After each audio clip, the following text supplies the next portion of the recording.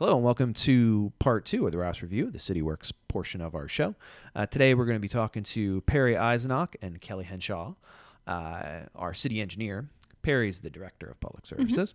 Very important people of substance. They're going to talk to us about stormwater utility, what it is, and why we might be getting one. So let's bring them on in. All right. Welcome again, Kelly and Perry. We had to start over because Mr. Thesaurus over here got tripped up. So welcome back, guys. Kelly, we were on recently talking about dog poop, and Perry was on talking about one of the many things he does. Today we're talking about stormwater utility. Now, a lot of folks might be confused because, we call it a utility. What is a stormwater utility? Because they think of the electric company or the gas company when they think of a utility. How is the stormwater utility? What is a stormwater utility? So I would say stormwater can be a utility because a utility is like a user-based fee based on either the amount of whatever utility you are using. Yes. But for a stormwater utility, in this case, it's based on how much stormwater you're generating. Got it. And so it's tied to the hard surfaces that are on your property. Hard surfaces, impervious Yes. surfaces. So give me some examples of an impervious surface. Concrete, that's obviously one, but what else we got? Because what are some things that are impervious that folks might not? Well, roofs and sidewalks, obviously. Roofs and sidewalks. Those are the... What about my deck? No-brainers. A deck would be impervious. But it drains down to a pervious surface. Sometimes. Okay. Sometimes. One that is really kind of out there that people are like, no, would be a swimming pool. Yeah, that's clearly impervious. Yeah, you would think that, it's got water in it and it's just adding more water to it. But the idea is that if your pool is already full to the top and it rains, that water's going to run off. So that's an impervious It's actually the surface. definition of impervious. Well, we don't have a ton of swimming pools around here, so that might not come up too much. Right. But so basically, just as you're using a particular amount of electricity, and so we charge you based on that usage. Or in our case, we do charge for water. So that is a utility that the city runs. Based on how much water you use, you pay the fee. In this case, it's how much water runs off your property, estimated, I guess. Yeah. So, but we've not had this before. So why now? Well, we're facing some really significant challenges regarding stormwater. The top three, we've got a lot of areas that experience flooding where there's inadequate stormwater facilities. Yeah. Case in point, last week. Correct, yes. Wednesday? Yeah, last Wednesday when Cameron turned into a river. Exactly. Braddock, Featherbed. I mean, if anybody drove over on Featherbed by Abrams Creek, just torrent. A lot of water, water. So that's one of the challenges. Another challenge is that the city has a stormwater discharge permit, and we're regulated by the state, and the requirements for the permit are becoming more stringent, and it's going to be very difficult to meet the requirements. And so the city's we're going to be required to do certain things, it's going to cost money. And does that permit cover quality and quantity, or it's primarily quality? It's primarily quality, but Gotcha. I mean it's also tied into how we maintain our system. Okay. They look at that for us. Are we maintaining our system? And so that's where the capacity. So why can't comes we in. just build a big pipe and dump it in Frederick County? Right, Crossover Boulevard, we just dump it, or right out on 81. There we go, and the state can take care of it. Why can't we do stuff like that? Well, our permit does not allow us to do things like that. Gotcha. The stormwater that is generated within the city, we have to take care of that stormwater. We've got to take care of our own. Exactly. Got it. So we can't just dump it on somebody else. Yeah, but it's just water. What's the harm in that? Whew. It is, but there's surprisingly there's a lot of nutrients, nitrogen and phosphorus. Nutrients are a good thing. We all need nutrients, right? Not an excess of nutrients. What happens with an excess of nutrients? Well, that ends up going into the Chesapeake Bay. Yeah. And that has created all the problems in the Chesapeake Bay. Oh, okay. So our water flows all the way to the Chesapeake Bay. It does. Yes. Okay. Yes. So what kind of problems are those? I would say some of the issues that have been recognized over the last 2 or 3 decades in Yeah. the Chesapeake Bay, a really sharp decrease in the blue crab population, menhaden population. What's menhaden? They're little fish. Oh, little fish. Yes. Yeah. And they're used as bait for Yep. other fish. Yes, they are. are. But it's a big industry on the Chesapeake Bay. And is, so yeah. there was a really steep decline. Algae blooms and things like that just really are detrimental. Yeah. The temperature of the water, the more runoff we have, the faster it runs, the warmer it gets. It affects all of the life systems that rely on those streams and creeks Gotcha. and rivers. So,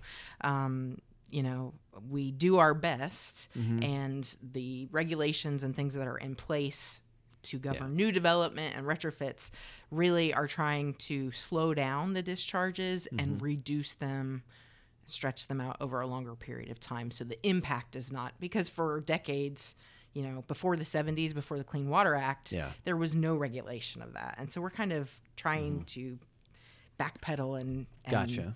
cover all the damage that's been done Got it. from those periods. So we've got a list. I know we've got a list of stormwater projects. That could be anything from some curb and gutter work to help channel the water to new ponds, new drains, all that kind of stuff.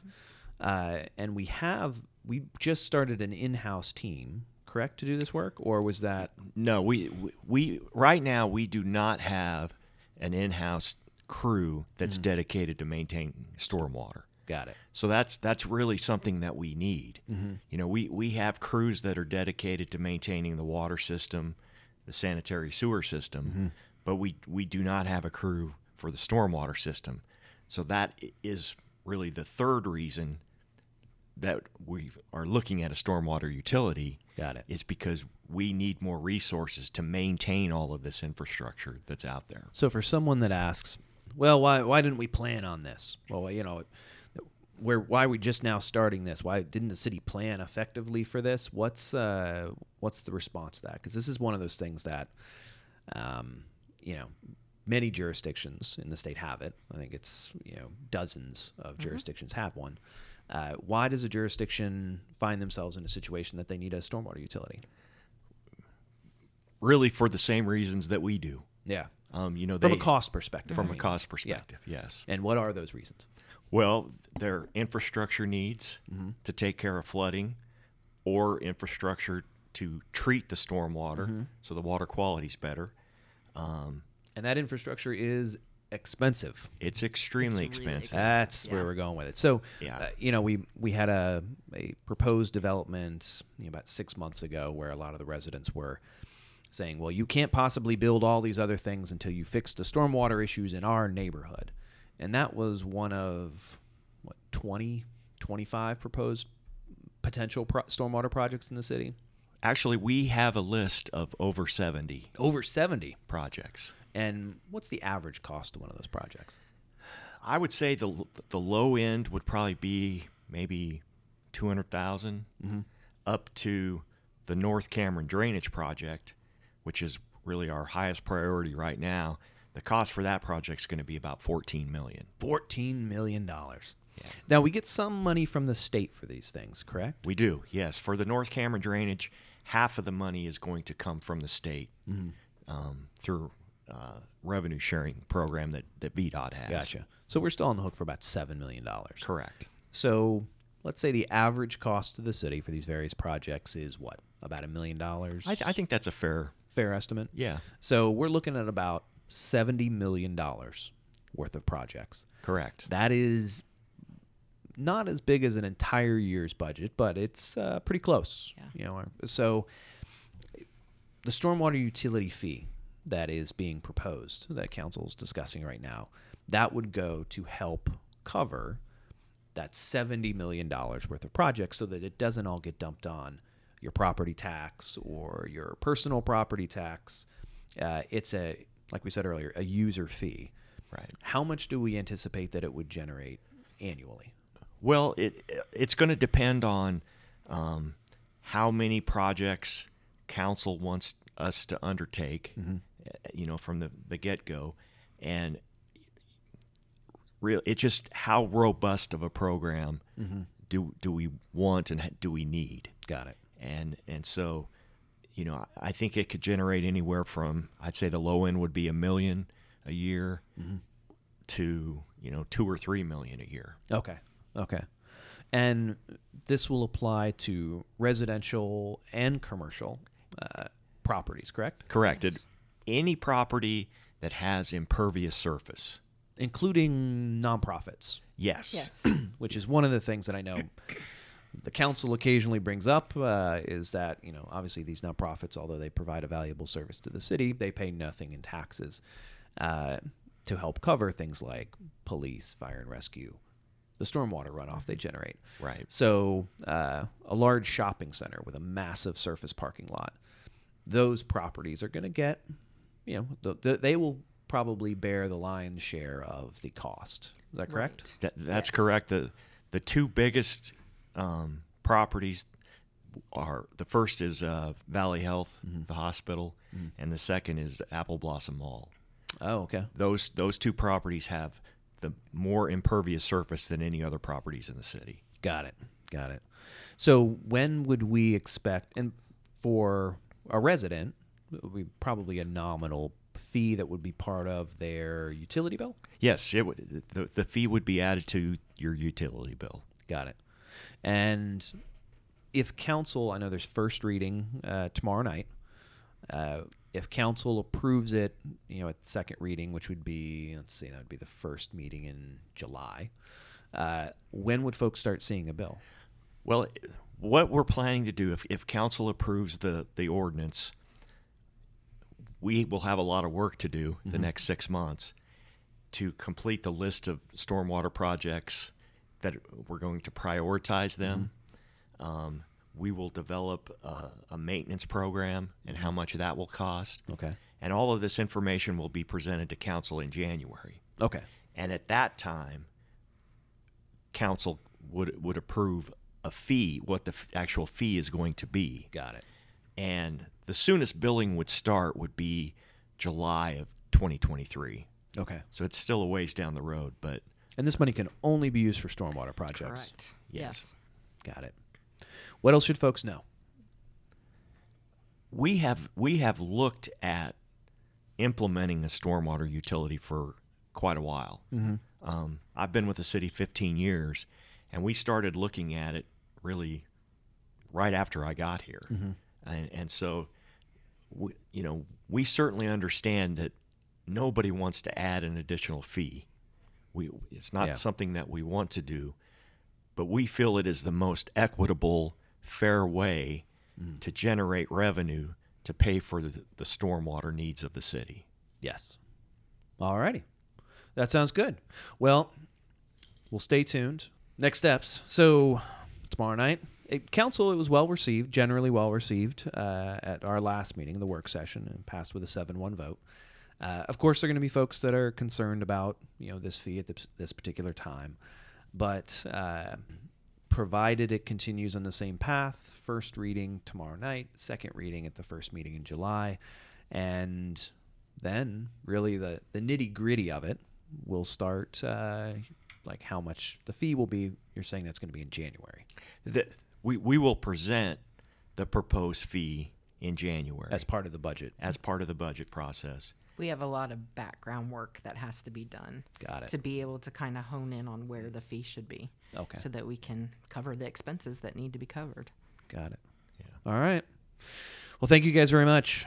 It's I know stormwater is something that not a lot of people get excited about, but I'm very thankful that we have people that get excited about it here at the city, because you might not like it, but when you get days like last week when you got like me, who had a good 3 or 4 inches of water in his basement, I'll be happy to pay a little extra if I can prevent that. So sure. Thank you guys very much. Thank you. Thanks for having us.